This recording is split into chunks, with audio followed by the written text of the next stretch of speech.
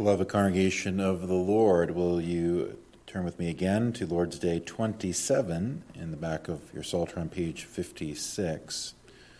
Question and answer 74. Are infants also to be baptized?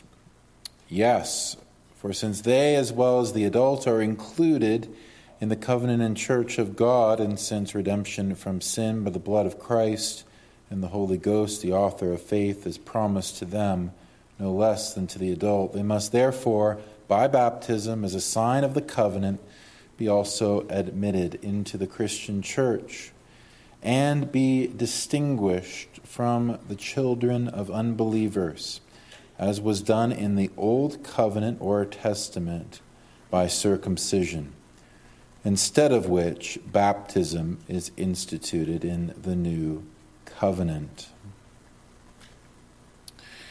Well, in our series through the doctrines of the Heidelberg Catechism, we have been carefully working through this part of the Catechism because, among other reasons, in our own context in Canada, we encounter a great many Christians, even brothers and sisters in the Lord, much beloved by ourselves, who have a different opinion on this matter.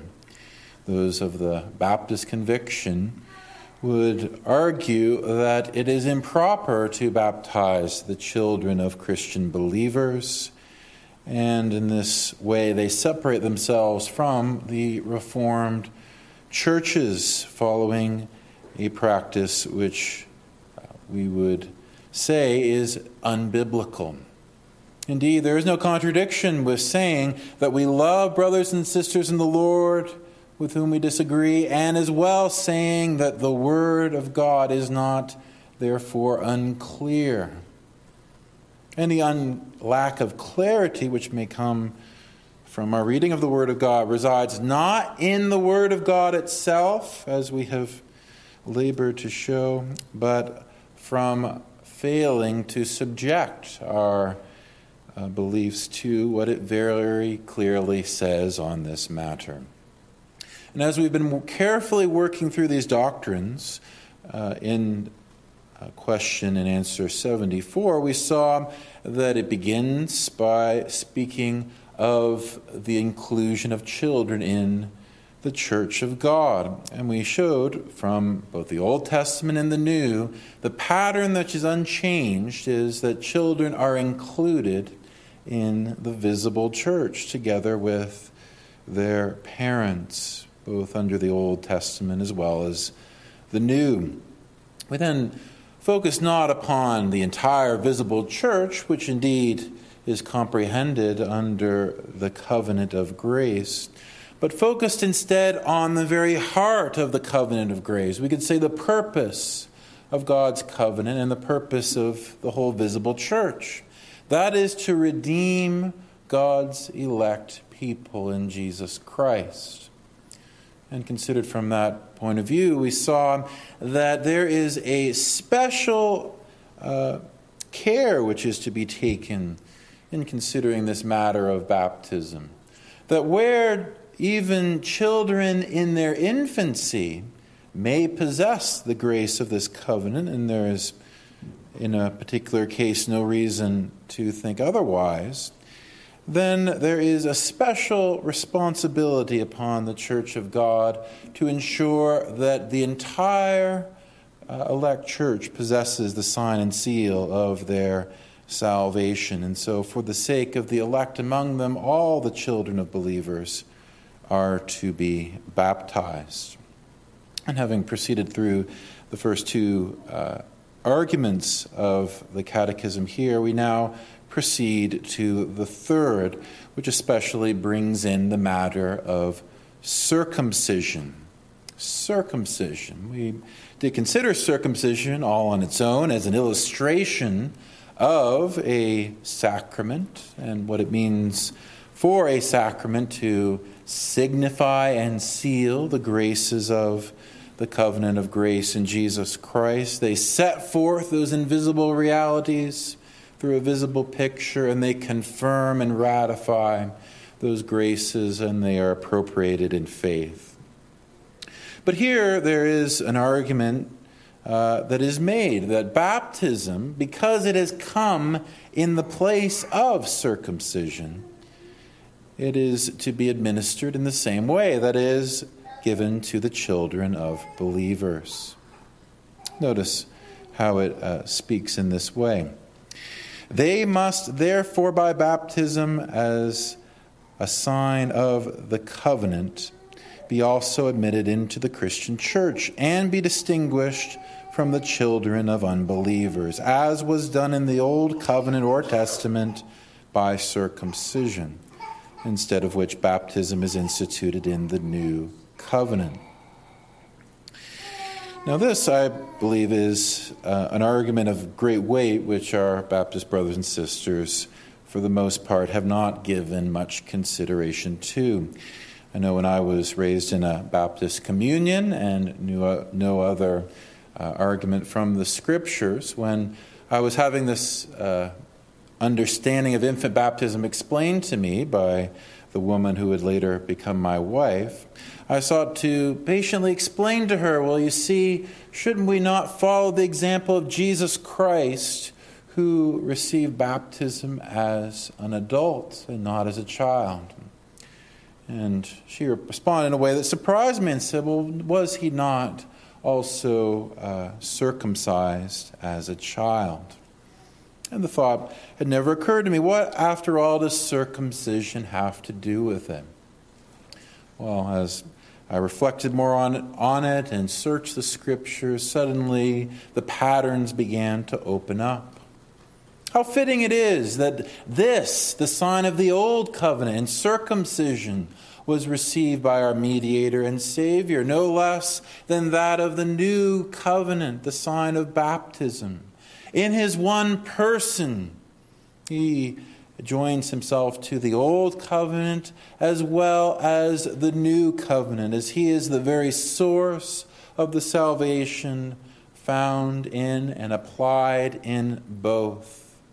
Whereas the Old Covenant believers looked ahead to the Christ who was to come, we look back upon the Christ who has come, but we possess the very same faith, the very same salvation, the very same Christ.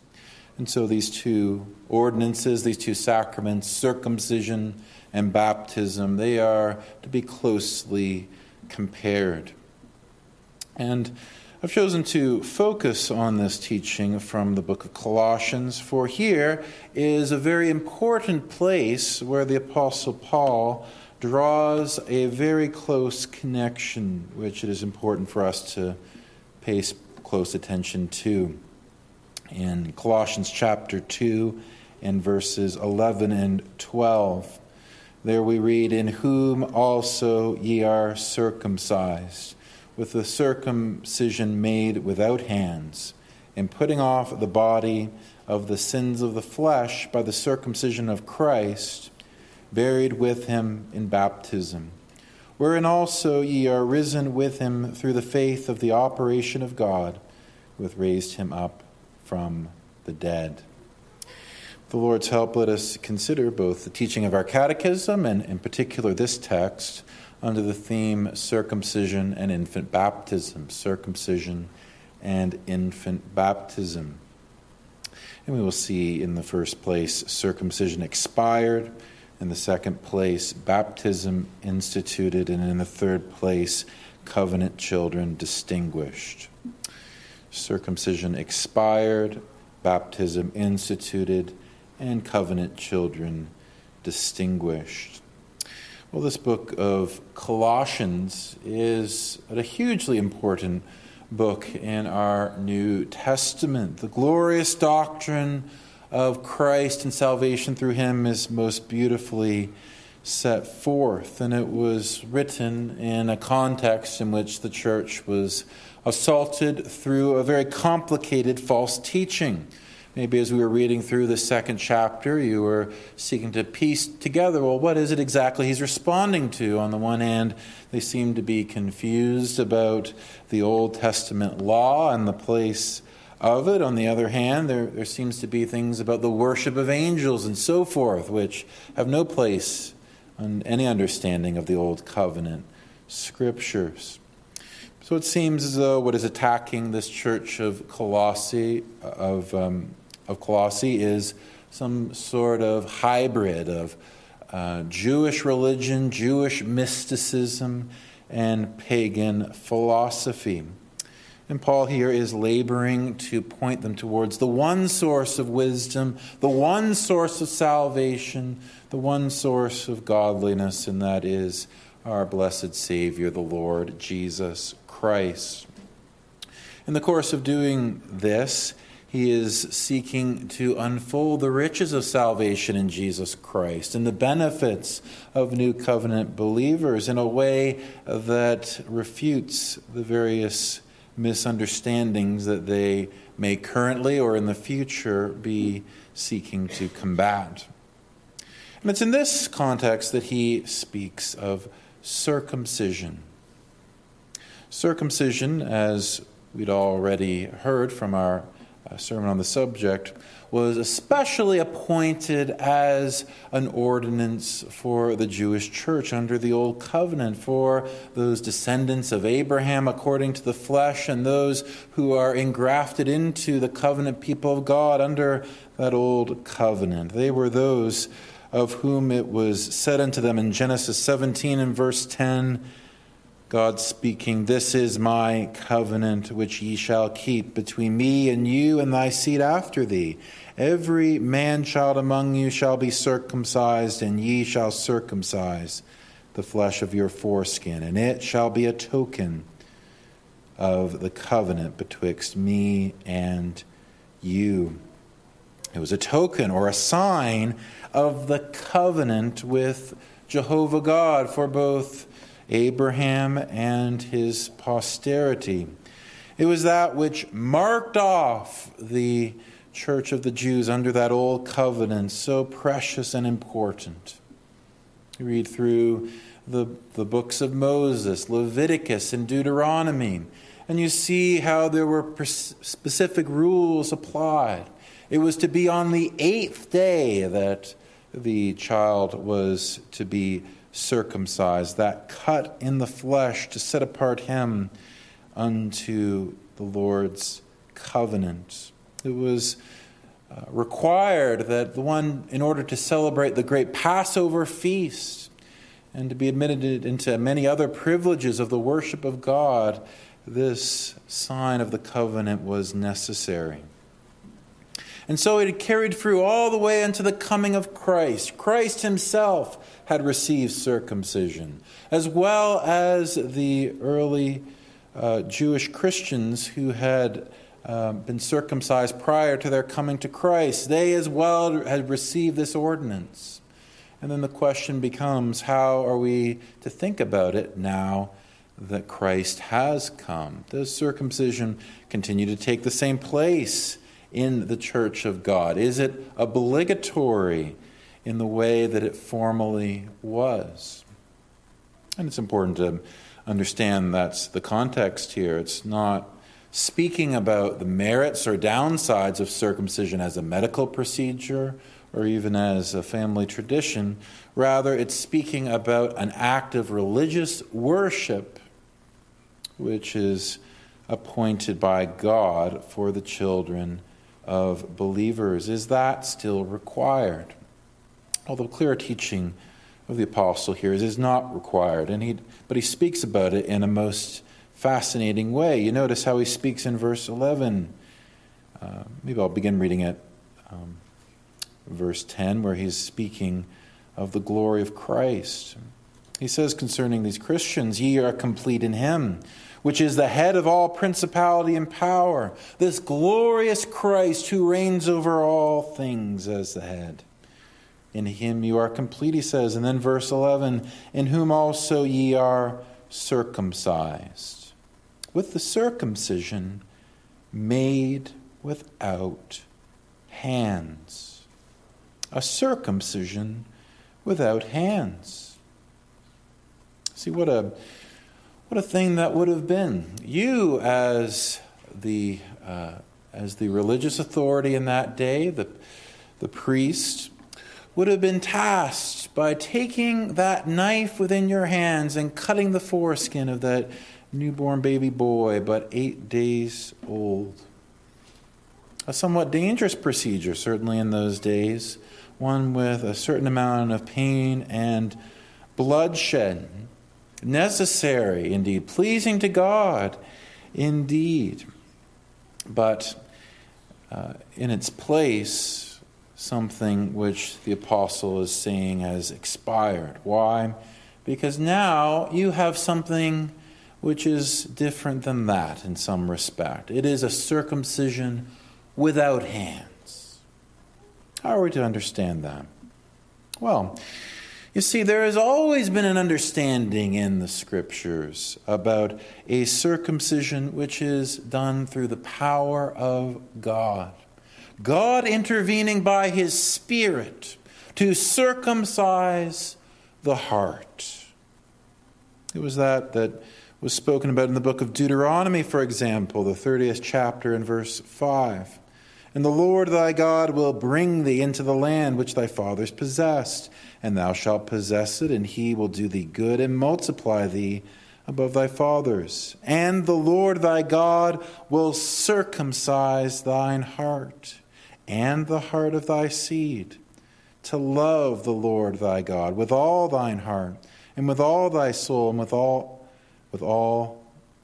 that thou mayest live. So here we have an operation or a power of God which acts upon the soul, cutting off that which is amiss, removing that which separates from the fellowship of God, even that polluting and defiling sin nature. A spiritual transformation takes place through, as it were, a spiritual knife, cutting away that which formerly enslaved them unto the devil and implanting a new nature within them. It was this that martyr Stephen spoke about, where he gave his glorious sermon in Acts chapter 7, unfolding throughout the great history of the Old Testament church, how it was the Jews time after time had betrayed the Lord and slew the prophets, leading all the way up unto their betrayal of the Messiah. And he concludes in this way, Acts 7 verse 51, ye stiff-necked and uncircumcised in heart and ears, ye do always resist the Holy Ghost, as your fathers did, so do ye. What is he saying here? Well, he's saying that indeed the circumcision which was granted unto the Jewish church was a great blessing, but it was always pointing to something greater than just a cut in the flesh, but a transformation of the heart.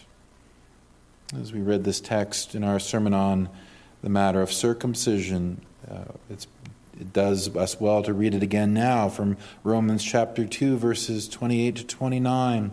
For he is not a Jew which is one outwardly, neither is that circumcision which is outward in the flesh.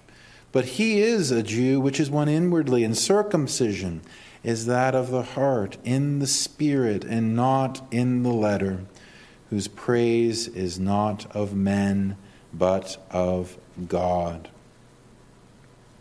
There you have it. The true Jew, the true man or woman of God is one who just doesn't have a mark in his body, but a true transformation in his soul. You must be born again. You must possess a new heart and a new nature in order to have true fellowship with God. A great work must be done. And here he speaks about it in this way, in whom ye are circumcised with the circumcision made without hands, in putting off the body of the sins of the flesh by the circumcision of Christ. You see, how is it that they were circumcised without hands? They were circumcised by Christ himself. Christ himself had used his Holy Spirit to perform this great action upon their souls. Christ himself had performed this operation not on the outer man, but on the inner man or woman. Christ himself had put off the body of the flesh Here using a play upon words, but not here talking about the flesh of the body as though it were a lump of skin, but rather the body of sin nature, which enslaves the unconverted person. And so it is that circumcision, while having this good purpose as a sign of regeneration under the old covenant, now the true heart of that, the reality of it, is possessed by New Testament Christians. And so the argument here is that where that is present under the New Testament, there is no necessary to have the visible or external cutting of the flesh. And I think if you would compare this with other teaching in the New Testament, you see that it is particularly the coming of Christ, which has made this ordinance to be expired. Turn with me to Galatians chapter 2. Here in the book of Galatians, this is, of course, an important matter for the apostle to address. And what he's addressing here in Galatians chapter 2 is a confusion that had resulted, even among people as godly as Peter. They began to teach, you see, as well as people like James, that circumcision was required for Gentiles coming into the new covenant church. Yes, faith in Christ is well and good, but also circumcision. After all, it was required under the old covenant for believers. And yet here in Galatians chapter 2, begin reading at verse 14, Paul speaks very strongly on this matter. He says, "But when I saw that they walked not uprightly according to the truth of the gospel, I said unto Peter before all, If thou, being a Jew, livest after the manner of Gentiles, and not as do the Jews, why compellest thou the Gentiles to live as do the Jews?" What is he talking about? Well, you see, Peter was sort of a fence straddler. Whenever you would have someone who was of this conviction that Gentiles should be circumcised, he would sort of act in a different way around his Gentile brothers and sisters. Whereas before he would eat with them and fellowship with them, as soon as he sees someone from this opinion coming, he would then distance himself from that person in order not to be perceived as doing something wrong. And he says, this is disorderly, this is wrong, this is contrary to Christ's teaching. Why? Well, look in verse 15. "Who are Jews by nature and not sinners of the Gentiles, knowing that a man is not justified by the works of the law, but by the faith of Jesus Christ, even as we believed in Jesus Christ, that we might be justified by the faith of Christ, and not the works of the law. For by the works of the law shall no flesh be justified. But if, while we seek to be justified by Christ, we ourselves also are found sinners, is therefore Christ the minister of sin? God forbid." What is the argument here? Christ has come. Christ has come to fulfill the requirements under the old covenant. He has fulfilled the moral law in his person, perfectly keeping it. He has fulfilled all the ceremonial laws, the rituals, the sacrifices, even circumcision itself included in that ceremonial law. And so, having come and revealed the fullness of that message that we are saved not through our own works, but through the finished work of Christ, and that only by faith, to now return back to circumcision, to take this up, as it was indeed part of that ceremonial law, a law ordained for the church under those Mosaic ceremonies. It would, in that sense, to be going back to the time before Christ. What was before a sign and seal of the righteousness of faith was, in that sense, a denial of the one whom we are to place faith in. because it was a return to the ceremonial law. It bound those to it who took it up as a religious ordinance to fulfill all of the law, not only the ceremonial law, but the moral law as well, and that perfectly. Disastrous, he said. Of course, flowing through this as well is the reality of this Jew-Gentile division. Christ, coming under the new covenant, has made one people composed of Jews and Gentiles. As he says elsewhere, the middle wall of partition has been broken down. They are now one people composed of every nationality. And so to deny this and to separate ourselves from the Gentiles, it is to deny, in effect, the coming of Christ and an essential part of the gospel.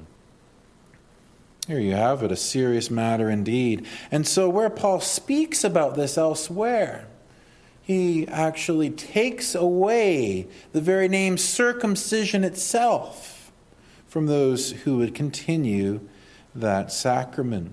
In Philippians chapter 3 and verses 2 and 3, listen to how strongly he speaks. He says, "Beware of dogs, beware of evil workers, beware of the concision."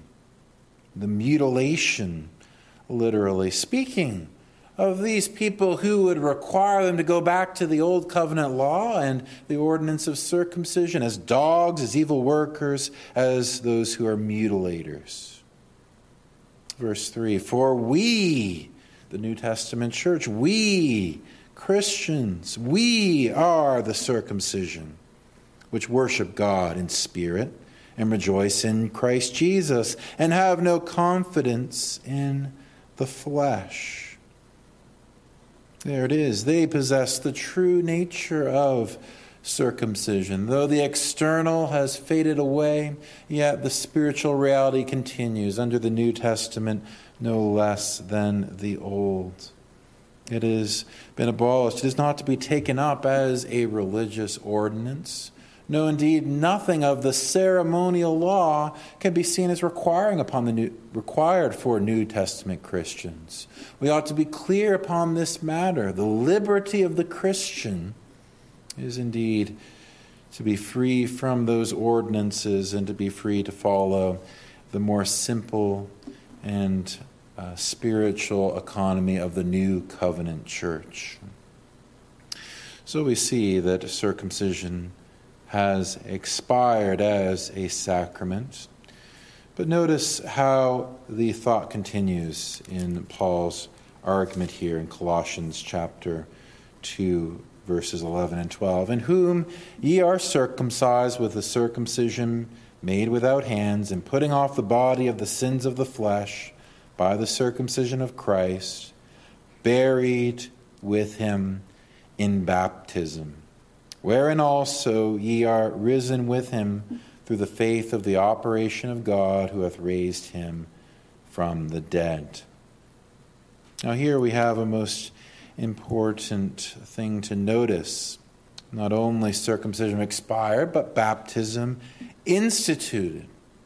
Where formerly he spoke of circumcision, now he speaks of baptism. It's one sentence, it's one thought, it is one argument. And he transitions most seamlessly from speaking of circumcision in the one verse and speaking of baptism in the next.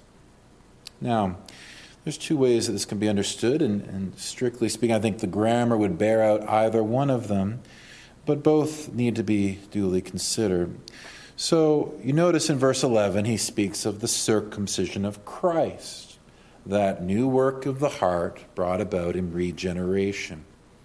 And immediately thereafter, he says, buried with him in baptism. And so one way to understand this is that this is appositional, meaning that they speak of the very same thing. What is the circumcision of Christ? Well, it is baptism itself. And so it is that the Belgic Confession, in its teaching about baptism, takes it in that way, that baptism is spoken of as the circumcision of Christ. Well, indeed it may be. Another way to understand this, however, is that this is advancing the thought, right? You have the true circumcision, that circumcision of the heart, and likewise you are buried with Christ in baptism, wherein ye are risen with him through faith of the operation of God, who hath raised him from the dead. Well, here you have to see that even if that is a technically new thought, where you have the circumcision of Christ, the regeneration, and as well as you have the sacrament of baptism, you still need to see that it is not utterly changing the thought there. It is speaking of union with Christ. It is speaking of spiritual life, having risen with him. In what sense are we risen with Christ, if not spiritually? And in what sense can we speak of being spiritually risen with Christ, except that we partake of that new life in regeneration grace? Well, indeed, even if you would take it in that way, not as appositional, but as a new thought, well, it's clearly not a change of subject utterly. No. Indeed, it is most fitting that through this sacramental language, that the new state of the Christian is spoken of in connection with both circumcision and baptism, because both are what? A sacrament.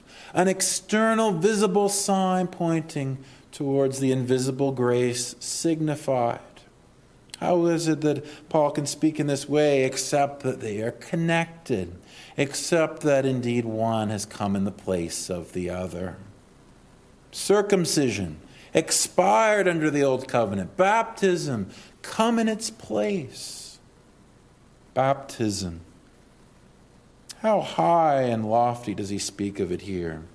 You are buried with him, buried with Christ in your baptism. Ye also are risen with him through faith of the operation of God, who hath raised him from the dead. You see, here is a sign of the grace signified, but also a seal of that grace to those who appropriate the gospel in true faith. You, Christian, as you are tempted towards various sins in your life, as indeed you are assaulted in various ways by your faith, is it not so encouraging to you that Christ has come personally in your baptism, and by his Spirit he assures you in that baptism that you are his? That his death is your death, that his resurrection is your resurrection, that the faith that he grants you is his own particular gift. It is a high thing, baptism, never to be denigrated, never to be thought lightly of. We are to consider our baptism, consider all of the promises set forth there. Not, of course, to rest in the external water, as though some ritual was that which guaranteed you an interest in Christ. No. But rather seeing that so great and glorious is this Savior, so wonderfully personally has he come close unto you, that you cannot but trust in him. You cannot but commit yourself unto him. Here is the high place of baptism spoken of here in particular. Baptism has been instituted in the place of circumcision. Notice how Matthew Poole, the great Puritan expositor, speaks here. He says of Paul, he shows that in Christ they who are found have not only the things signified, but right to the outward sign and seal, vis-a-vis baptism. In the room of circumcision abolished, the death and burial of Christ is not only the exemplar, but the cause of the death of the old man, signed and sealed in baptism. It's also in other places Paul speaks in this way. He says in Titus chapter 3 and verse 5 of the salvation of Christians, not by works of righteousness which we have done, but according to his mercy he saved us, by the washing of regeneration and renewing of the Holy Ghost. The renewing of the Holy Ghost, regeneration, themselves spoken of in the washing of baptism. Why? Is it because the water is what regenerates? No, but it is that sign and seal of regeneration. And so it is properly and according to sacramental language put in the place of the sign itself. Here we have a most glorious connection drawn here. And is it any wonder, really, the connection drawn? You notice that throughout Old Testament and New Testament, while we can say that the entire covenant of grace, all the benefits of Christ, whether justification or sanctification or glorification, are signified and sealed in the sign of the covenant, the language usually errs on the side of that first grace whereby the Holy Spirit unites you to Christ, regeneration. And is it any accident that is a grace in which we are utterly passive? We do not act upon anything in order to receive this grace. No, it is God who acts upon us. God working in us grants this grace. And so how fitting that the initiatory rite for both believers and their children who cannot so much as lift up their heads, so young and frail are they, yet they are able to passively receive, according to God's sovereign good pleasure, the grace of regeneration. And so where they are able to receive the one grace, they are also able to receive the sign of it. Of course, we do not say by this that there are not also differences between the two. Clearly there are differences. Surely even some of you parents have had to answer this question. Well, if baptism has come in the place of circumcision, is it okay that girls are baptized? After all, it was only boys who were circumcised. Is it okay that we baptize girls? Well, of course it is. In Acts chapter 8, verse 12, we read there of Philip's ministry, and there we read, "But when they believed, Philip preached the things concerning the kingdom of God and the name of Jesus Christ. They were baptized, both men and women." So clearly there is that difference. It belongs to both men and women. Surely we would not deny that women were included in some way under the sign of circumcision, and that they were included under the headship of their fathers, their brothers, and their husbands. But how much better is the new covenant? Now the sign of the covenant granted to both men and women and boys and girls in a glorious display of the Lord's grace. There's this difference as well. One was bloody, a bloody sacrament. There was pain, there was crying, there was the knife applied with hands. Now indeed an external washing, which is painless, which is pure, which is most befitting the coming of Christ. Having done away with the old covenant ceremonies, and as well as bring about the salvation through his shed blood, how fitting that baptism should come in its place. Indeed, we also recognize this. There was something particular to the Jews belonging in circumcision. Some Gentiles received it, yes, but it was particularly obligatory for the Jewish people as the descendants of Abraham. It also connected them to a visible land there in Canaan. Such things are particular to the Old Covenant. They separate the Jews off. They bind them to a particular place of real estate. And such things have no place in baptism.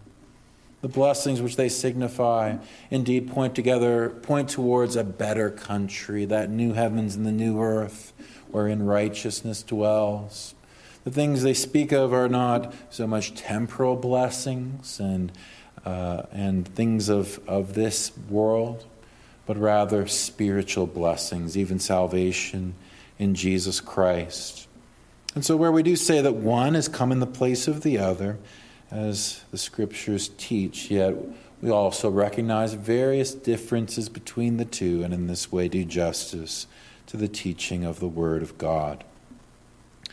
Well, there we see that we have circumcision abolished, we have baptism instituted. In the third and final place, we see covenant children distinguish. Covenant children distinguish. Well, this would be an implication of the text of Paul here, where we would say that both baptism and circumcision point towards the very same graces of the covenant of grace in Jesus Christ, where we would say one is abolished and the other put in its place.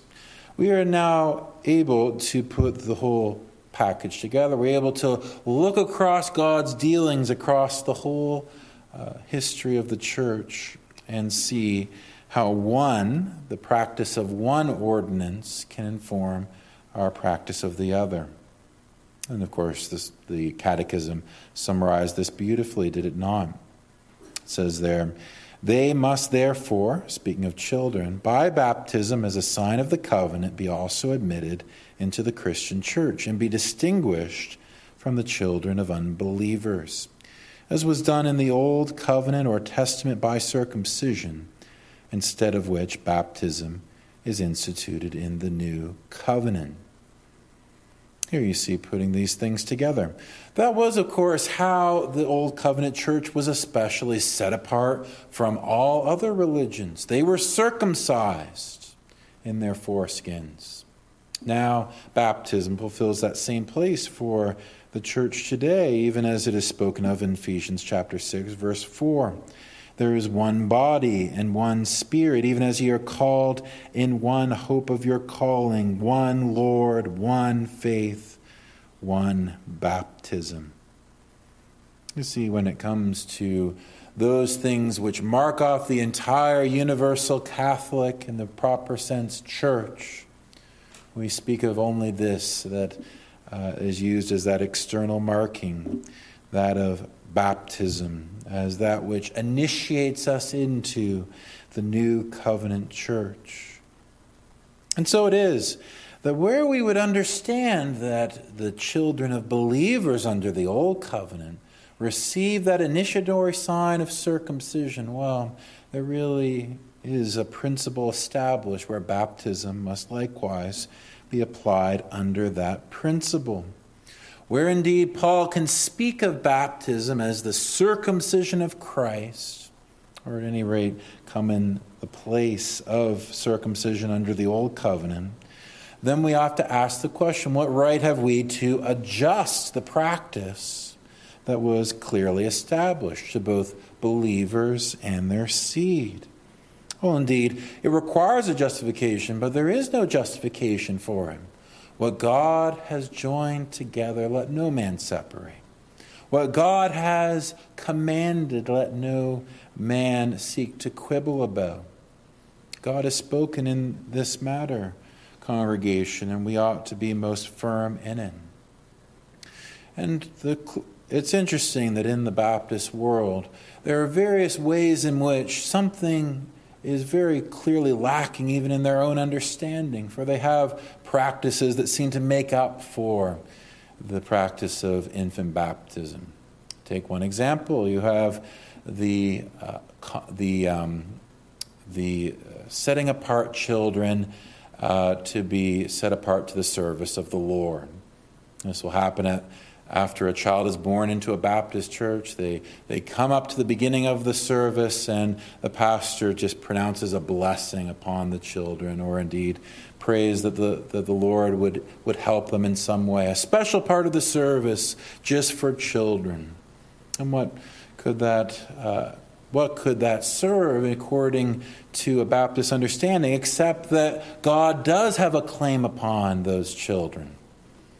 And yet upon their understanding, there is no external mark to set them apart to that, like under the old covenant. And so the new covenant is then seen as inferior to the old.